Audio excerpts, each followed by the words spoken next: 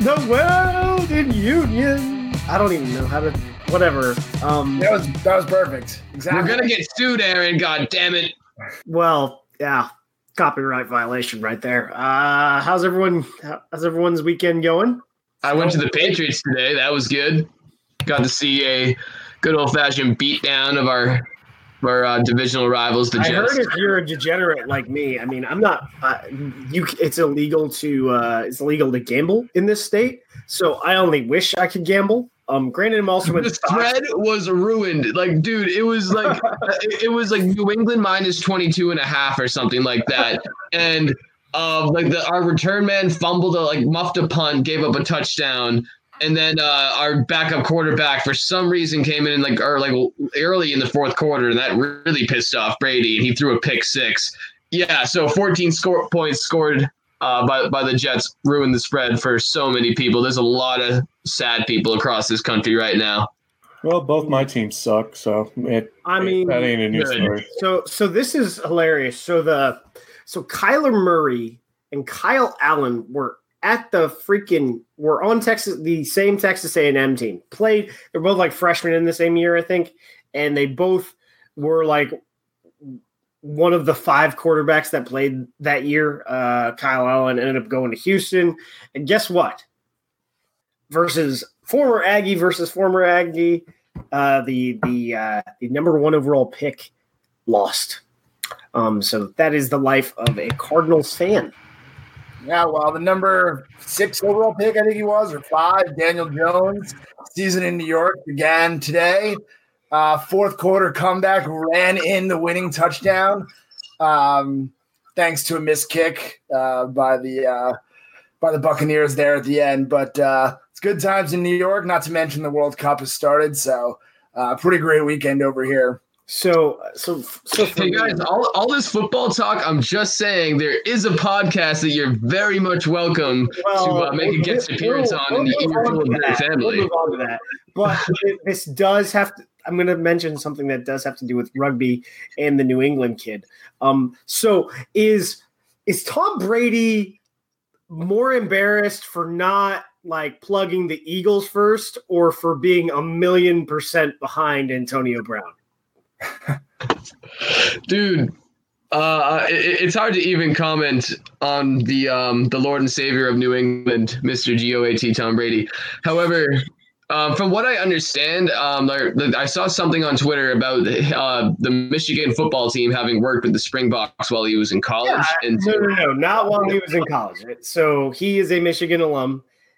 Jim Harbaugh took Michigan their last spring break for their knowledge gathering. They do these field trips, and they decided to go to South Africa and learn to play rugby with the Springboks.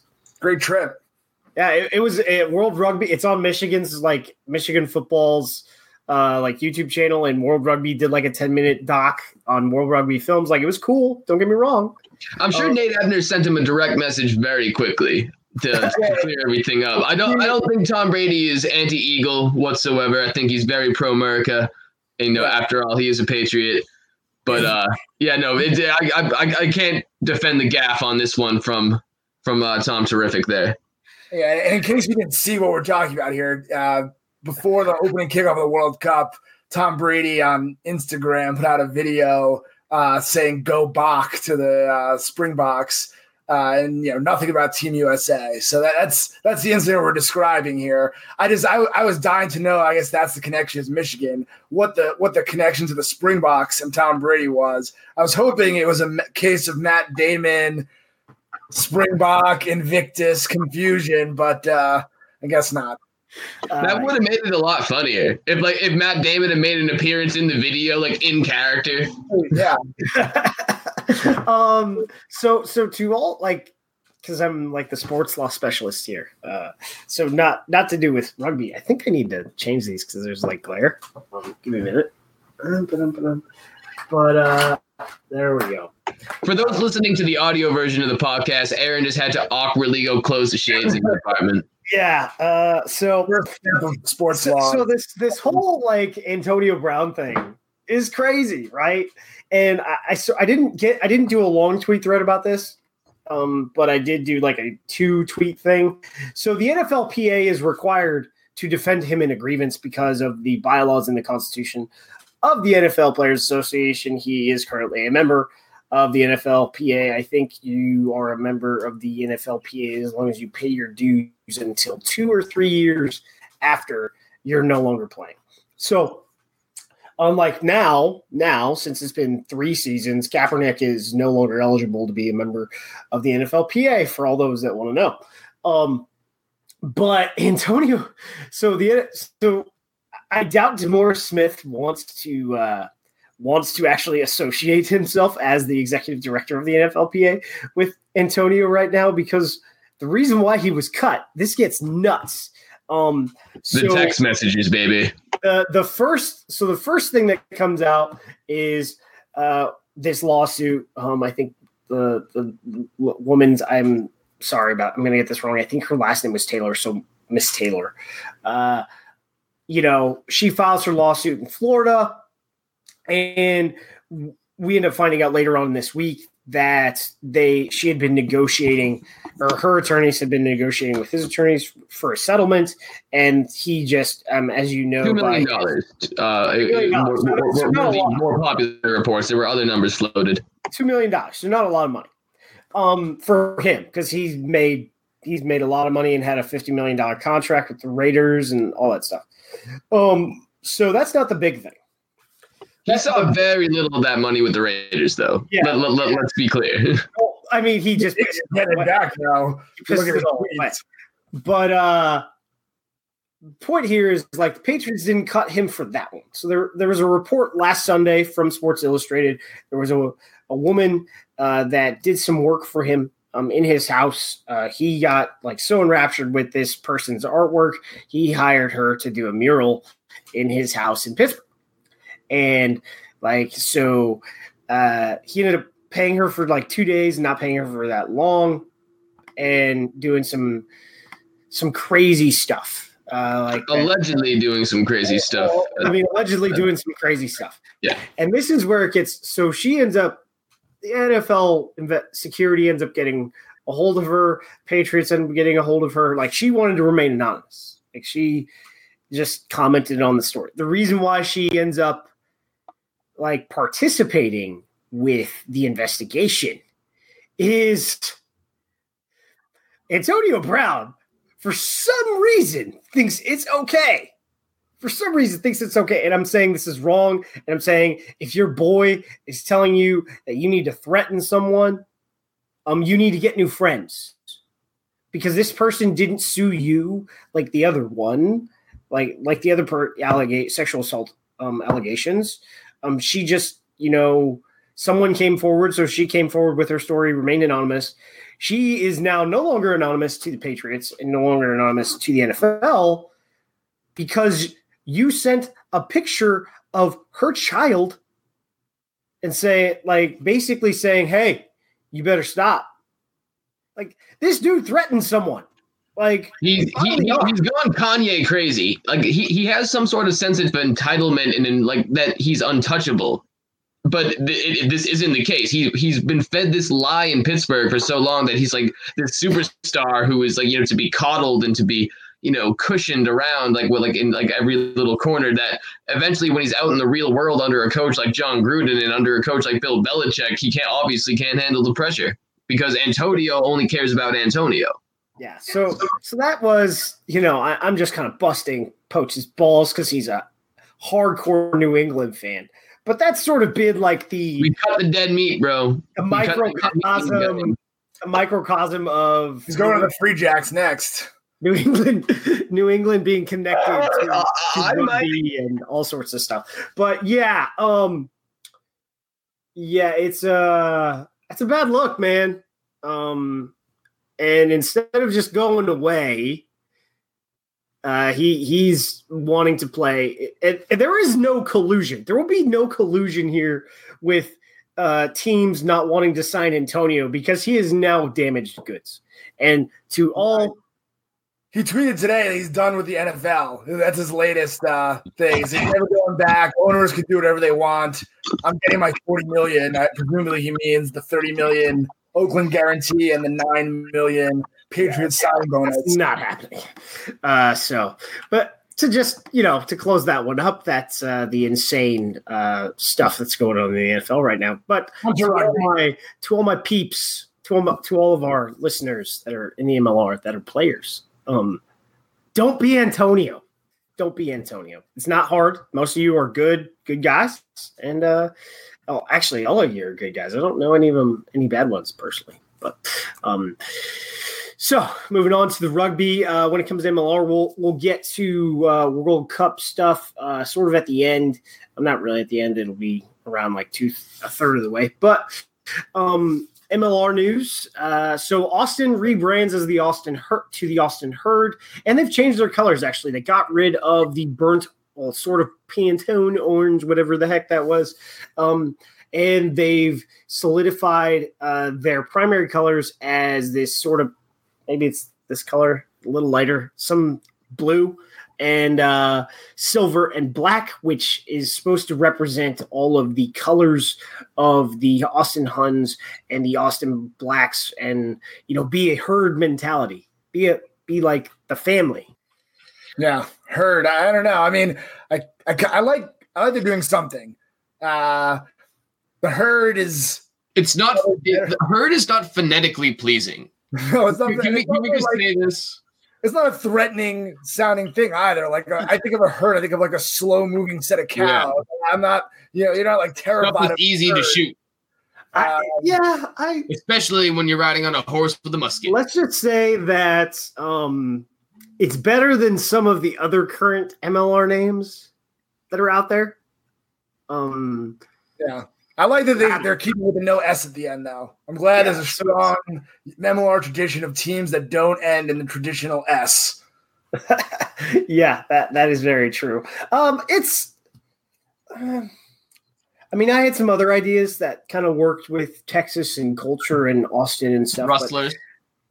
Yeah, that would work, but that's what they settled on. Honestly, part of when you come up with brands, that's the Stampede is one of the ones I really wanted to go with.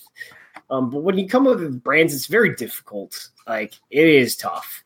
And I think this will work with them. They're really starting to – they've made some changes off the field, and they're really starting to work with both clubs. We'll see if that we'll see if the changes lead to ticket sales. So, then going on to other signings, both with Old Glory. Andrew Douglas was their sort of guest coach, I guess is the best way to explain it, for their exhibition season, has been officially appointed head coach of Old Glory.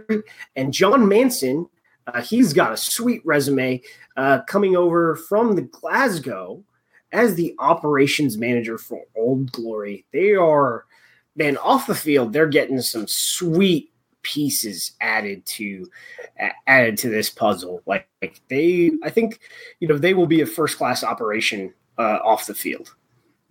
Yeah, I like I guess it's kind of obvious at this point, but I know the coach. I think the operations guy too. 2-year contracts. So that means that's putting us into year 3 and 4 of MLR. I like that these contracts are now not just 1-year things, even for a new team. You're seeing a little bit more of a belief in the long term. So I like that. Yeah, and then those are the administrative hires that are really big. I think the only ones when it comes to coaches that are left. Austin has a coach. Just announce it. Just let's get it announced so everyone knows. And then we'll be on the way. The two big ones. Hey man, I think there's been plenty of precedent right now set in MLR that just because a name about a certain coaching hire is floating through the grapevine and seems like a sure thing doesn't mean like it's always. I will say the name. I have it. I don't have a name. I just every time I ask someone over there, this is why I'm kind of annoyed, is like, we have a coach. This is done. We're good. It's going to be fine. I'm just like, well, I guess I'll stop bitching. Pardon my French there, ladies and gents, they are starting to announce signings. French, Austin. Yeah. They announced 3 players last week. So that's pretty big, and we'll get into that. Starting from the top, when it comes to player transactions, we've got re-signings, 2 with San Diego this week and 1 with Seattle. Savanaka Toto Vosau, the young Fijian flyer on the wing, and Jasa Varamalua at lock and loose forward, returning to San Diego, and then Matt Turner for Seattle. So what do you guys think about this week's re-signings? San Diego's strong. I don't think I'm going to mess up his name. Toto Vosau is likely to be a starter, but Vermula will probably play. Solid addition. They're just making so many signings that it's hard to, really ring the bell at this point. Their team is going to be good. So add another one to the list. Matt Turner's a stud. Glad to see he's back in Seattle. Yeah. I'm going to agree with Craig right there, man. It's really good to see Matt Turner back in Seattle. It seems like they're trying to keep that championship core, mostly together. However, that's kind of one thing that dragged the Seattle Seahawks down into the hole, was trying to keep that championship core together rather than letting the roster kind of change over organically. So maybe this one will be different. Maybe you guys might give up a championship to an East Coast team. Well, I'm just going to make the token mention of salary cap whenever San Diego signs someone else. So, yeah. Well, he's like, salary cap is optional. Savanaka Toto Vosau is like 21, so I think he's not going to be too expensive. Jocelyn Varamalua, Olympic medalist, but at the end of the day, bringing guys over from Fiji, San Diego stock. I think Matt Turner is, has multiple roles within that organization as well, too, at this point. So those are your important to note. Save was a starter at the beginning of the year, got injured, still very young. When he started playing off the bench, you saw a lot of growth in the back half of the season. Varamalua was actually playing wing at the beginning of the year, and then, he's actually naturally a lock or loose forward, but because of that sevens experience, and he had played a lot of wing, they put him out there, and then they had injuries in the engine room, and then they unleash a monster, putting him up there. So, although I think they're going to have they're going to have the deepest lock pool so far. We'll see what other signings look. If someone gets Savetta back, they're gonna upgrade their lock pool as well. Yeah. Will we see a trade? San Diego has every good lock. Not every. They're all there's good locks. They have way too many locks than they could use. This is year 3. I want to see some trade activity. Yeah. So signings, sort of within the league. We've got DTS. He was a draftee. I know we had a question on Facebook, what all of the drafted players were. I think I don't know the way this is going. I know that DTS was drafted from Glendale. Glendale had a total of 4 players drafted by expansion teams. So the draft is kind of weird. I think I'll get some more clarification. But the 3 expansion teams had the first pick of the litter when it came to bringing in proven MLR players over to their teams. And then there was sort of like an associate player matching process that is intended to redistribute some players geographically and increase the competitive equity of a team, say like Austin, who finished 0-16 undefeated. That was the elite. The Austin Herd are 0-0. But number who this. So that was DTS, and then Kyle Breitenbach moves from Austin, moves down to the SaberCats. He's a loose forward. Austin signs Roland Suniula, so he, after only a year with Seattle, comes back to Austin. Wesley White, All-American, number 8, and legendary South African coach Jake White's son. And then Frank Hawaii, All Black, number 1128. So what do you guys think there? Well, I think the Dylan Takato Simpson signing for Old Glory is definitely the most exciting and probably going to be the most bountiful in terms of returns, like actually seen on field. Dylan last season was becoming one of the most dynamic players on the field, and I believe he's still pretty young. How old is he? I'll tell you. I think he was like 26. I would say 29. I don't know. He's young now. Yeah, no. So he's definitely not a young buck who's still developing. He's kind of at that ripe age. There's probably not a ton of tread on his tires, considering that he's been playing American rugby for. Has he played overseas at all? Actually, I really should know this. He's been around. He played with Glasgow. He played with CSM Bucharesti. He played Viadana. Yeah. So. He'll turn 30 next year. Not a ton of tread on his tires, but he has the experience. And I think Old Glory BC's in terms of their signings, in terms of what we know about their roster, it definitely seems to lack a little bit less firepower than a few of the other expansions squads at this point. So I think, great dynamic addition on the back end for that defense and their offense as well. So what you're saying, Josh, is that for a forward, he'd be kind of old, but for a back at 30, he's very young. Well, I was going to say, how old is – Andrew Suniola played last year a couple of games. Adam Alif is still playing. It's like he's not the oldest guy. I mean, honestly, I feel like he's just coming into his prime. Hubert Bidens was 37 this year. So who's the lock from Japan that's like close to 38 or something? Is he a lock or is he a loose? No, the player from Japan was that prop that played with Austin. Yeah, I think he was like 39. He would be the oldest one. He was pretty old. And moving forward with those, I think Halai is an interesting one. He's played a lot of European rugby, but anytime you get an All Black, and from what I understand, he's not the only All Black that has been signed into this league. There will be some other guys coming in. That's good. New York draw people. I mean, I don't know if they're exactly what's working with draft-wise or rights, but they're making signings, so their organizational health seems to be intact. Yeah, I think now we just if people are questioning organizational health, now you're wanting to see information out of Utah. They're the only team that really hasn't pushed anything out. They did send an email out to season ticket holders. This is nothing new though. Like I feel like this is good dating back the last two off seasons that Utah has been behind the curve in terms of putting out information. They have been relatively quiet.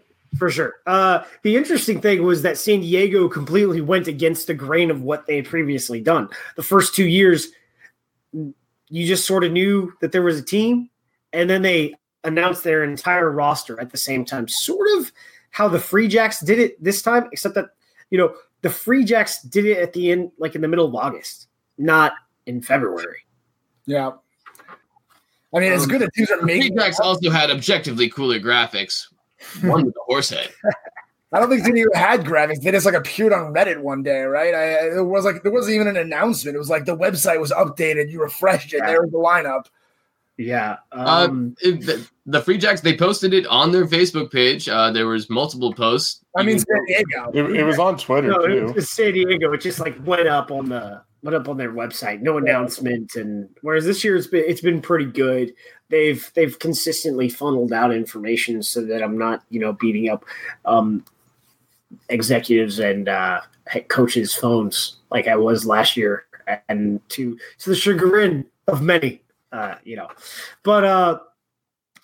and then the last signing this year, and then we'll get into sort of different transactions so far, was New York signing Robbie Uremescu, All-American, 2-time All-American, 3-time All-Rugby East hooker and captain, I believe, out of Penn State.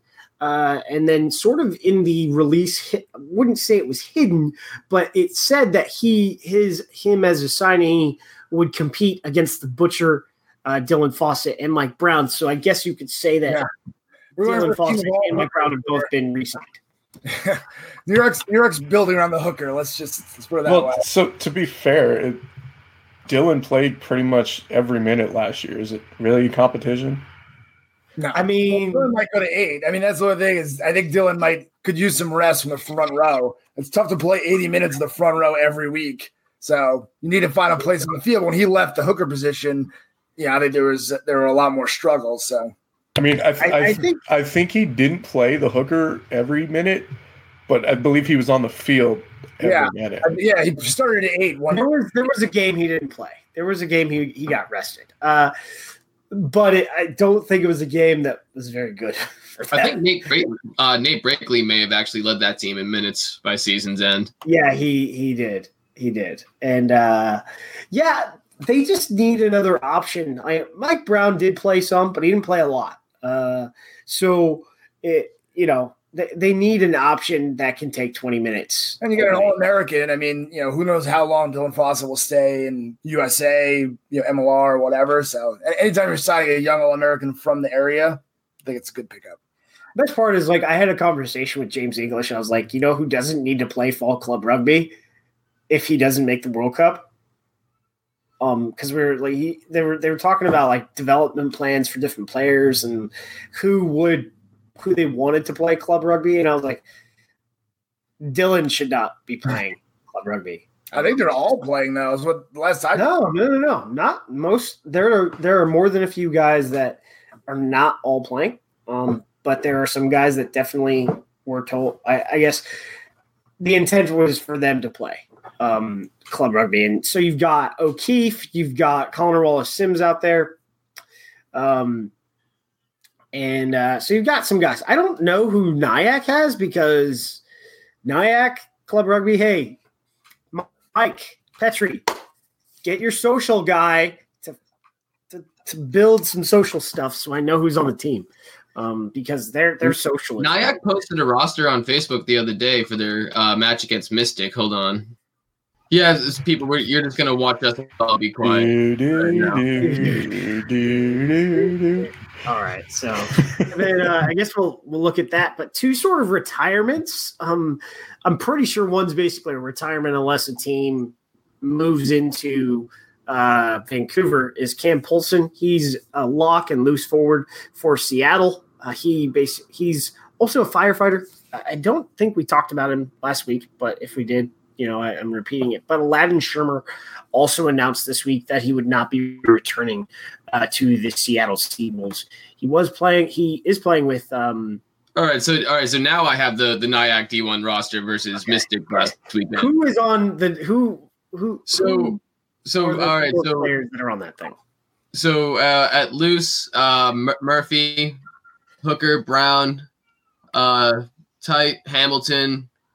Lock Williamson, Lock McConey, flanker Wynn, flanker Murray, 8-man Irmeshu. Sorry if I'm mispronouncing that. Yeah, that's the one we talked about. Yeah, 9 Jimenez, fly half Matina, center Ebanks, wing. I'm sorry, the graphic is hard to read because they have a white background with white. McCarthy, Dalton, Smurden are the last. So not a whole lot of names jumping out in terms of MLR recognition on that game, on that roster. But considering the final score against Mystic, obviously a pretty talented team. We do have a question from James Sadler asking where Aladdin Shermer is going.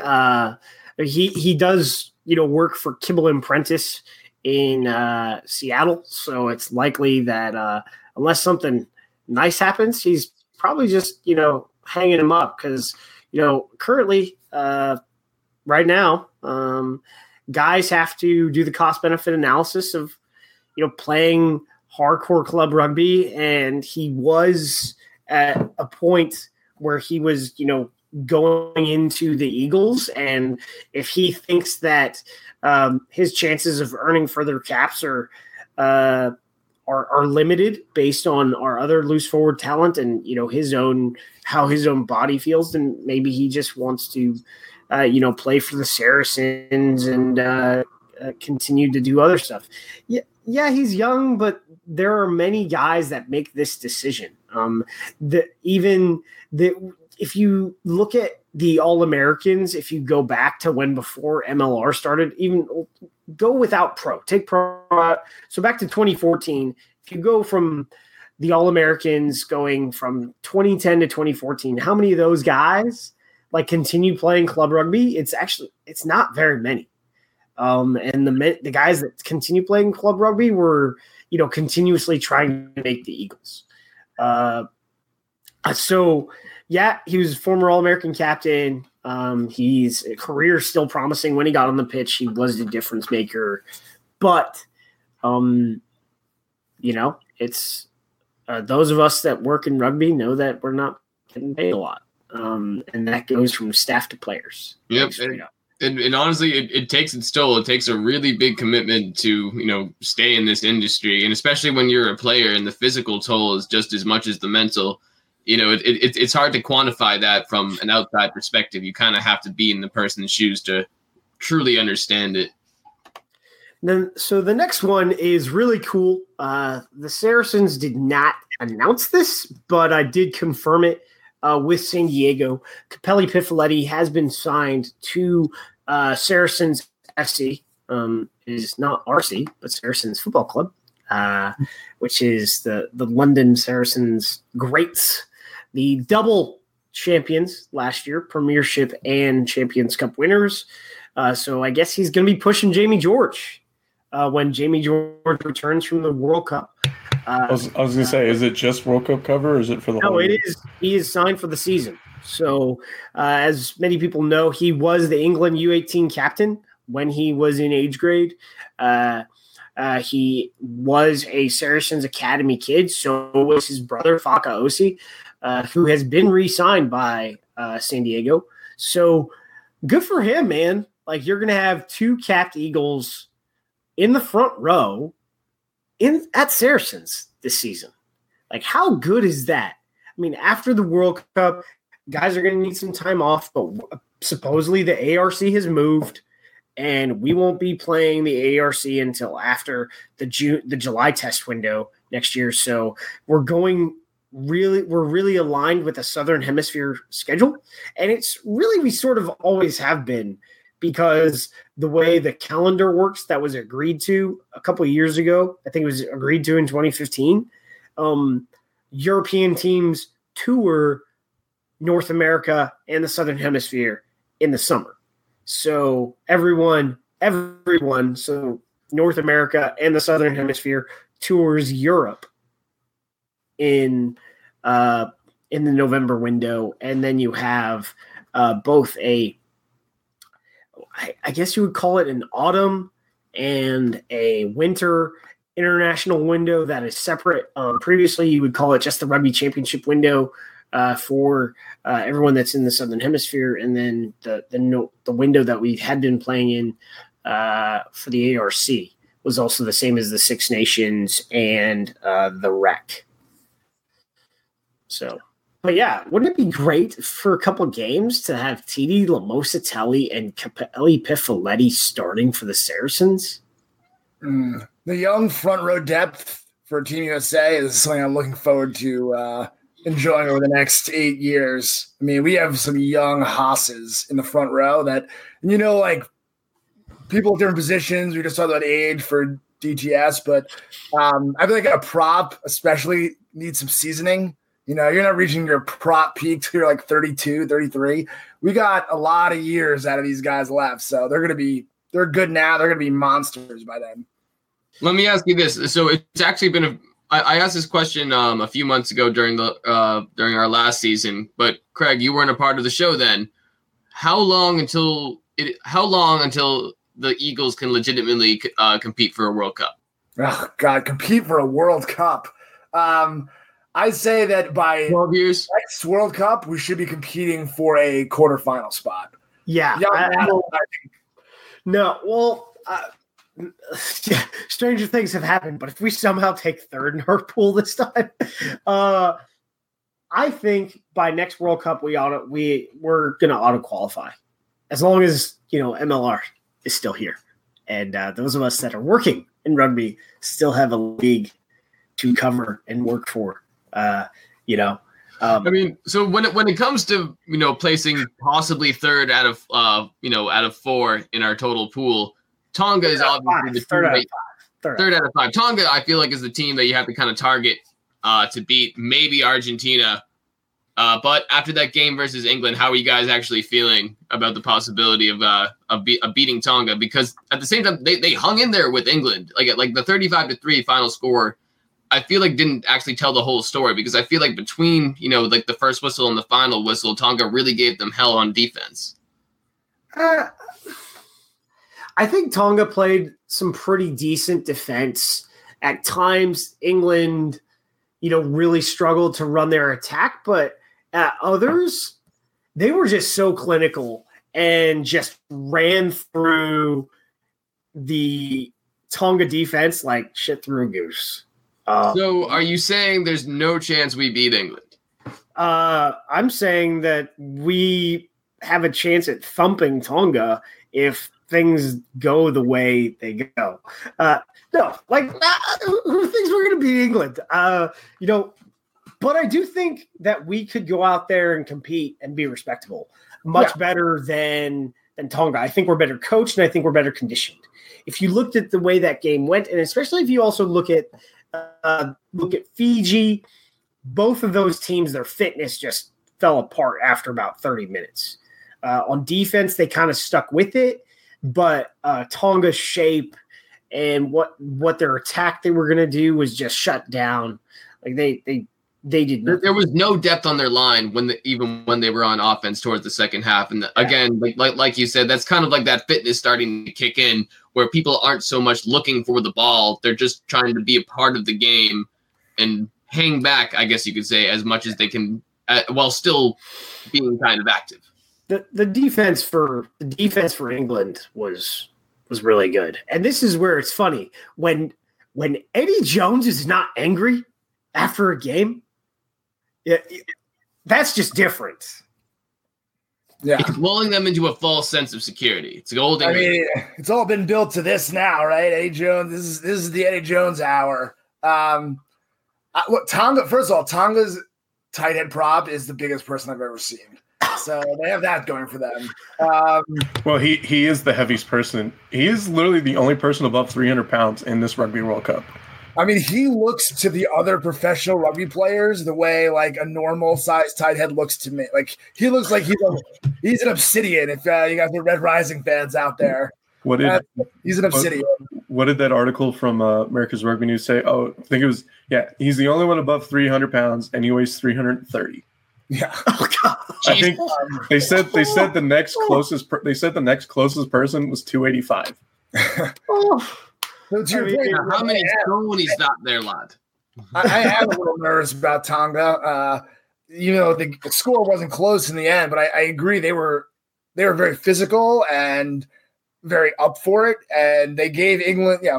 England was not scoring easily for the first 20 minutes. I mean, they made England work for it. That first almost try by England was great desperation defense by Tonga. Who was that who ripped it away from the English ball carrier? Just the last minute over the try line was what you want to see in the Rugby World Cup, and that just excited me. Yeah.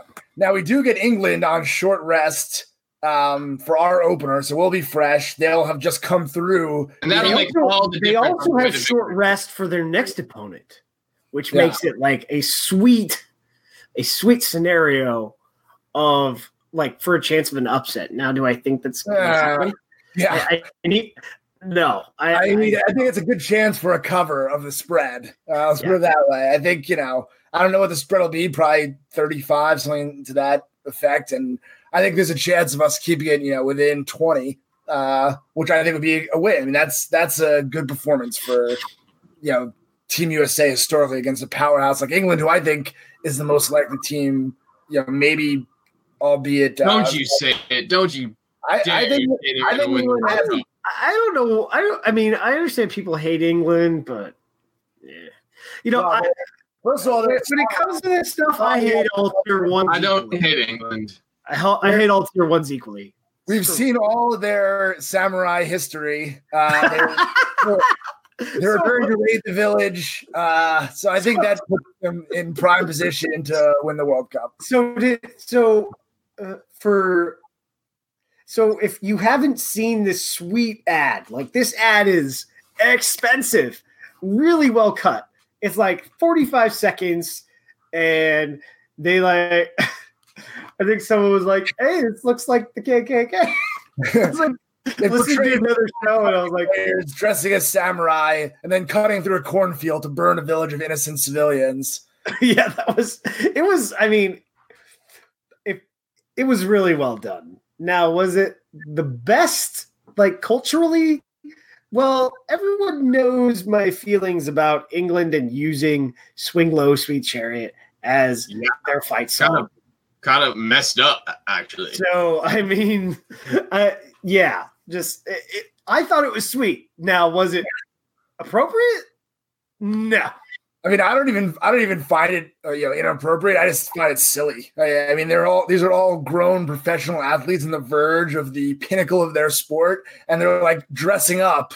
This is like what we do for the business school World Cup. I just hold on. The Super Bowl shuffle happened, man. No, so that was released last week, and then today there's an article in the Telegraph saying that England have had to go out seeking donations to fund the rest of their World Cup expenses. The richest rugby union in the world apparently couldn't figure out how to fund their World Cup expenses. Authentic samurai armor with Rose brands doesn't come cheap. I hope Faz gets to keep that suit of armor. I really do, because that was it. That had to be expensive. Well, anyway, I think we have a chance to make it closer than people expect against England, but I don't think we have a realistic chance of winning. Yeah, I mean, it's so. Before we get into U.S. A man can dream, though. Well, I guess we're sort of talking about U.S. versus England now. So what are you guys thinking? I think we're fit enough to give them a run, and I think we've got I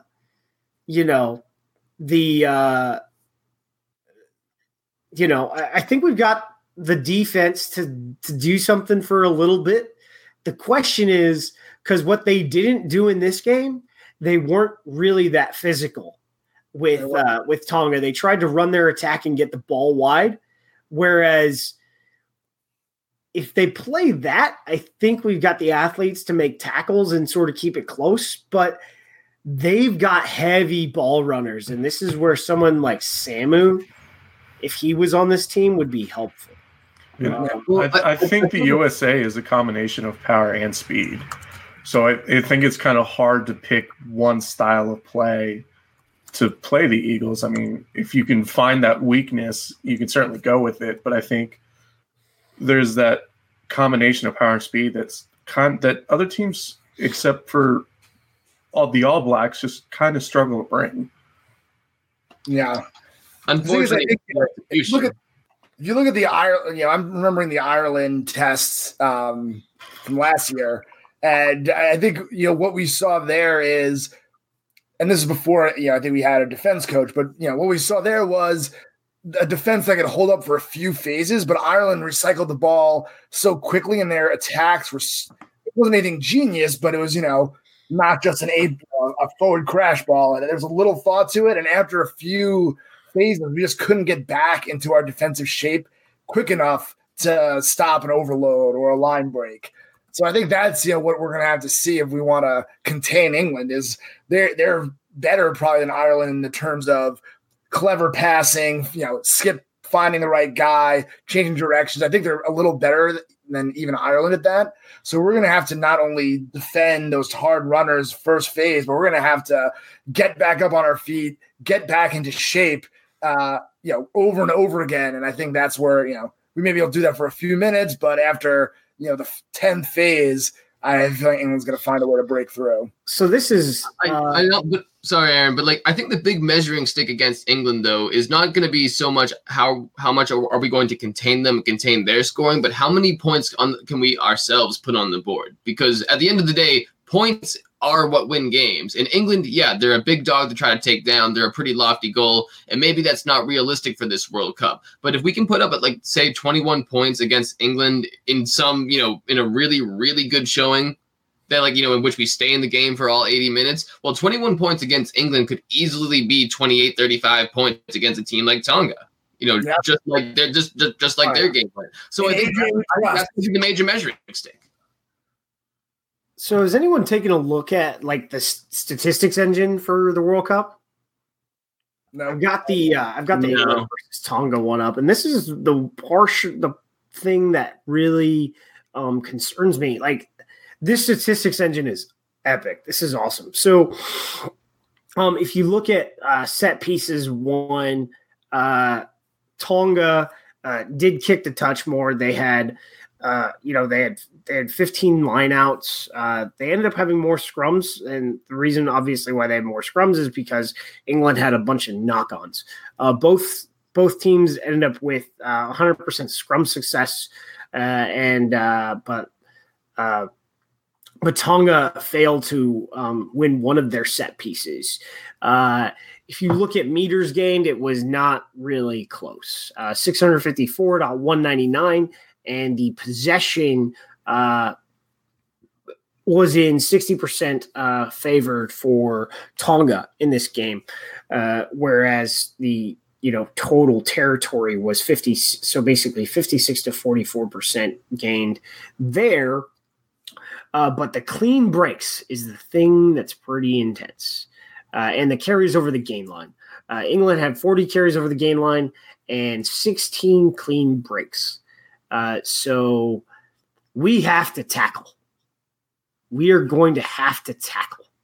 Like, I cannot say that with Tonga missed 28 tackles.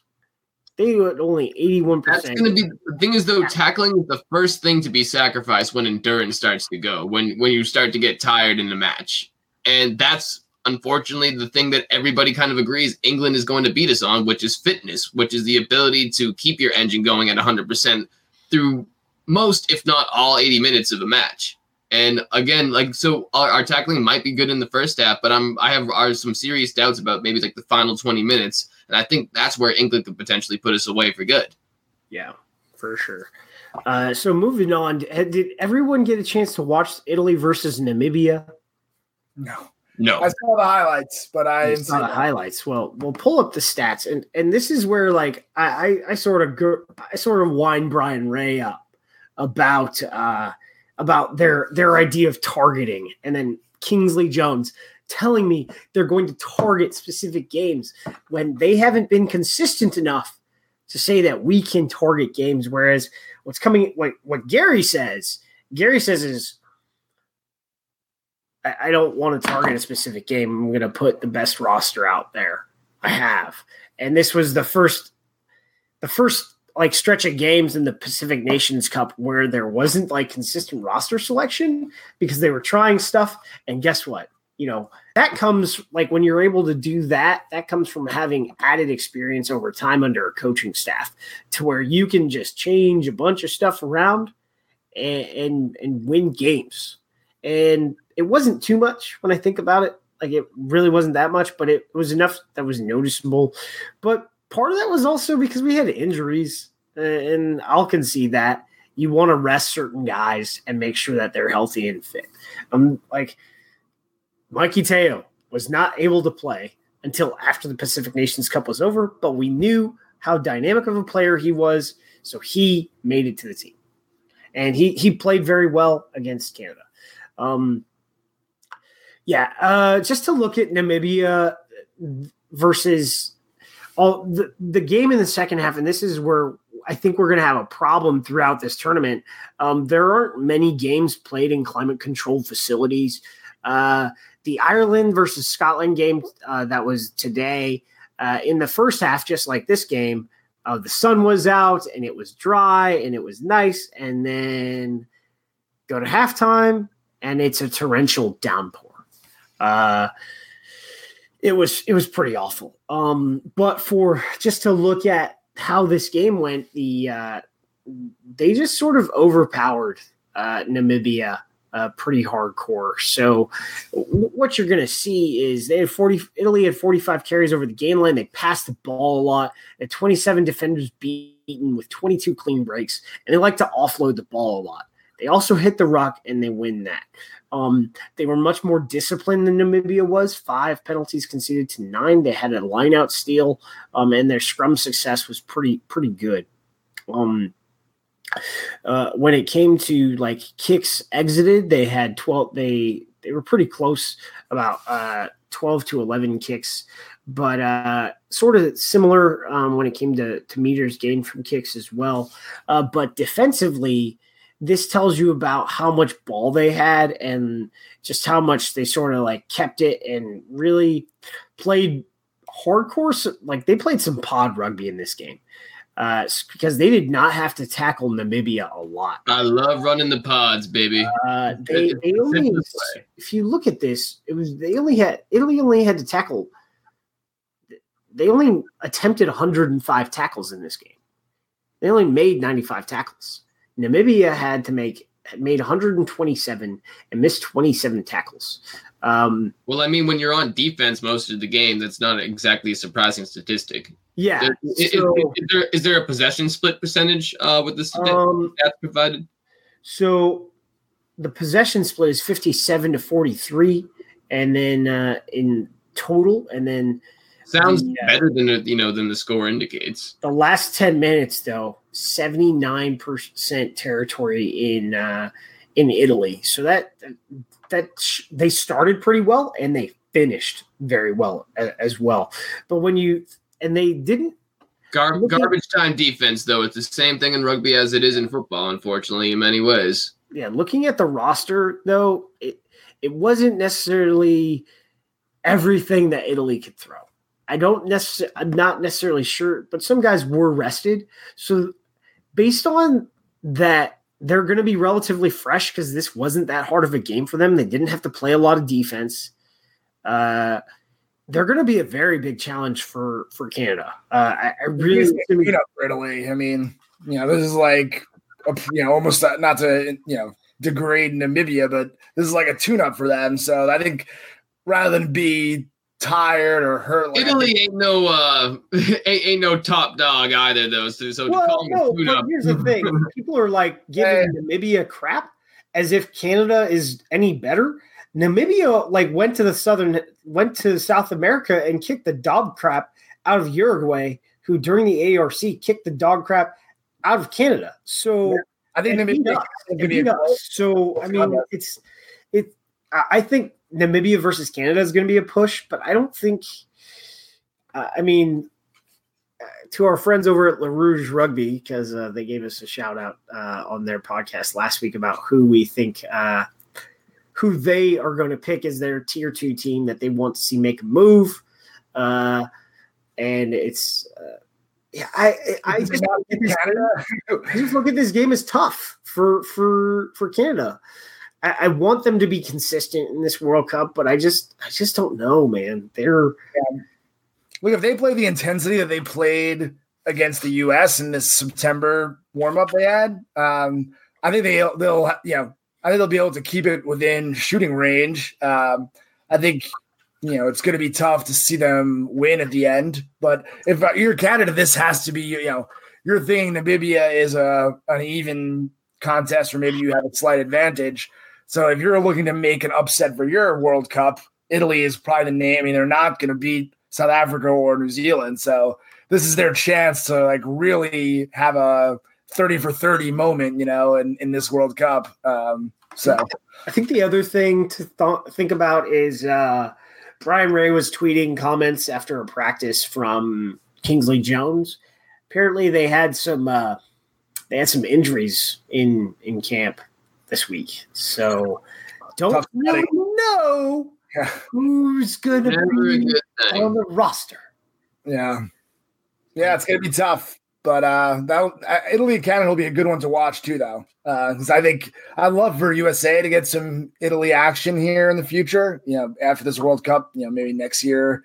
I think that'd be a good tier 1-y type of name that we could play and potentially beat. So, yeah, we need to play Italy soon. Very soon. But so about to, I guess, wrap this up, guys. Who do you want? What tier 2 team other than the United States do you want to see make some moves in this thing? Got to go with the home team, Japan. Georgia. Yeah, I'm gonna have to go with the with Uruguay, dude. Santiago Arada, dude, my boy. Japan, like, although they didn't cover the spread, they are skillful. They're well coached. I think they've got a shot to auto qualify for the next one. They're definitely going to auto qualify. I think they have a shot to make the quarterfinals. They play Scotland in the last pool play match. Presumably, they're both will have one loss to Ireland at that point. So that'll be for the quarterfinals. I think the home team, Scotland was playing Ireland, granted, not Russia, but they didn't look any great shakes today. So I think Japan has a decent, certainly has a coin flippy type of chance to make the quarterfinals. Yeah, definitely. I want to see. Problem with Georgia is their form has been kind of awful recently. Like, they did not play well in that series of warmups against Scotland. So it's going to be weird. But what tier 1 team do you think is going to falter?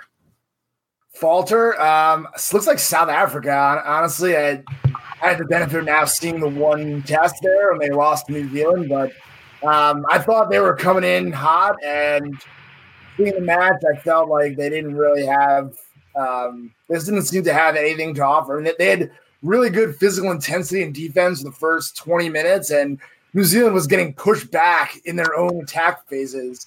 But then, one errant pass from South Africa, New Zealand runs the length of the pitch, and then it was kind of like a dam broke, and New Zealand just took it in from there.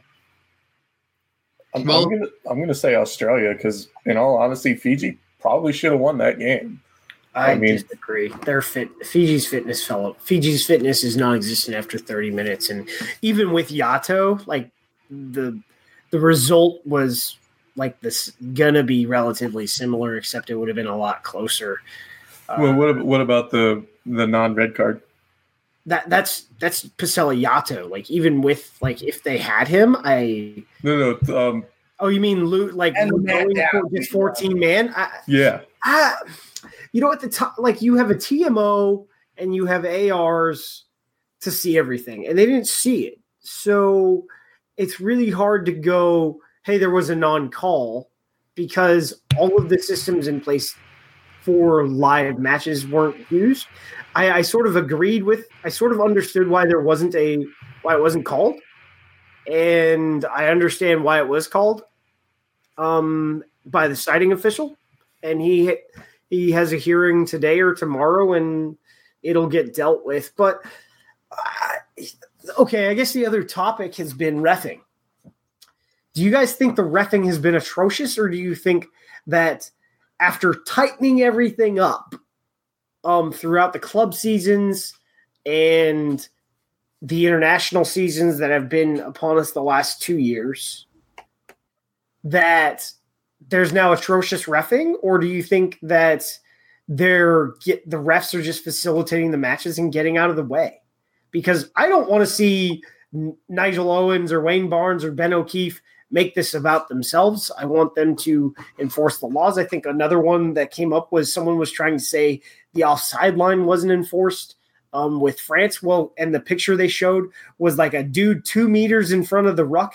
That guy's no longer part of the ruck. It's not the offside line. The offside line is at the ruck. So there's been a lot of selective clipping going on by people with various positions, as it were. Yeah.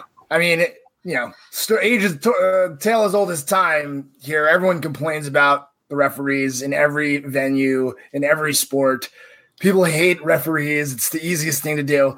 I think the refereeing has been fine. I mean, I think two things. One of the beauties of rugby, in my mind, is the referee that has kind of more discretion than like a baseball umpire per se, who's given a strike zone and it's the clear rules. It's either in or it's out.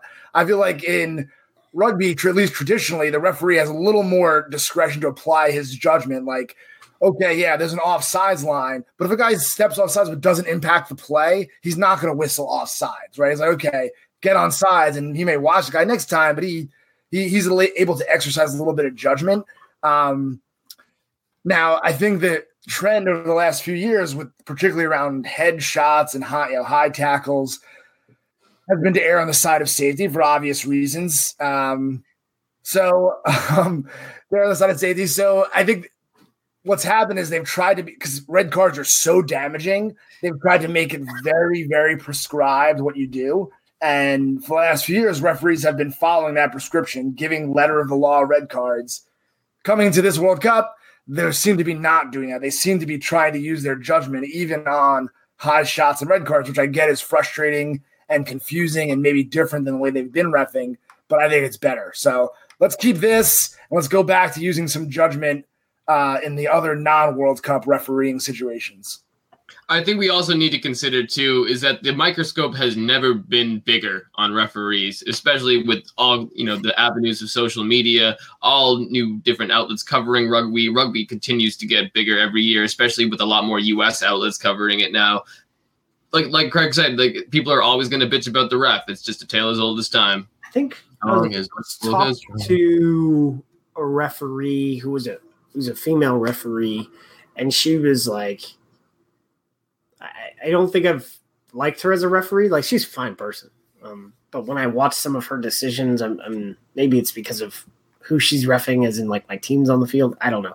But we're having a discussion, and she had something important to say. And we sort of had this issue in this season with Derek Summers. And she was like, I had to leave social media because the things that people would say to me or to my parents, because I just made a bad decision in a sport, which is an escape. Like, a sport's an escape, but this is my job. I was basically getting threatened and called disgusting things, so I just quit. And I think that's sort of wrong.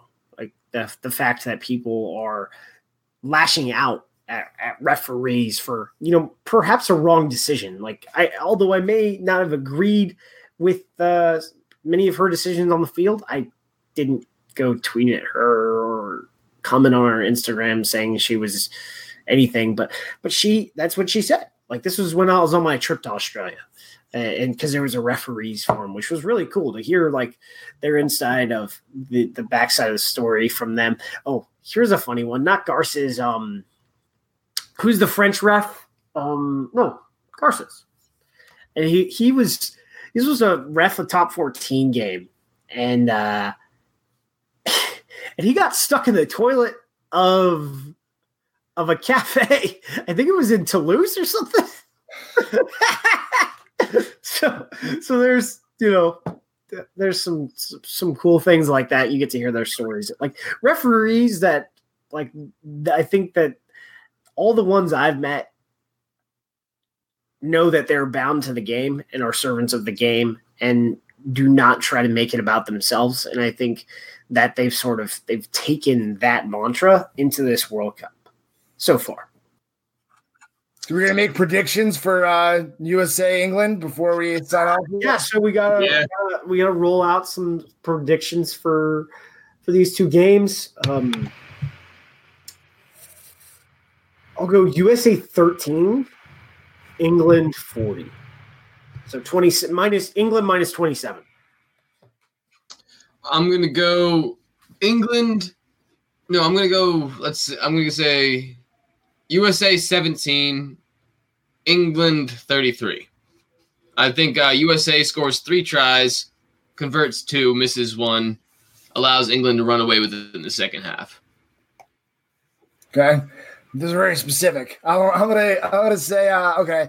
I'll do England 29, USA 14. So I'm just gonna say plus 15 for USA. Okay. I'll go plus 15 too, but I'll say England 35, USA 20. Oh. All right. Canada versus Italy. What do you guys got? I'm gonna say Italy. I'm going to say Italy 35, Canada 15. I'm going to say Canada 12, Italy. I think Canada has a good defensive day. I'm going to say Italy 20. I'll say Canada 10, Italy 35. I think Italy will keep their top spot in Pool B. I think, I kind of like say 40 to 13 is what I'm thinking. I don't really, I think, I just don't get the vibe. I've been around. I'm just laughing at you picked the same score for both games. Oh, I did? Oh, yeah. One opponent is stronger than the other. I have more confidence in the U.S.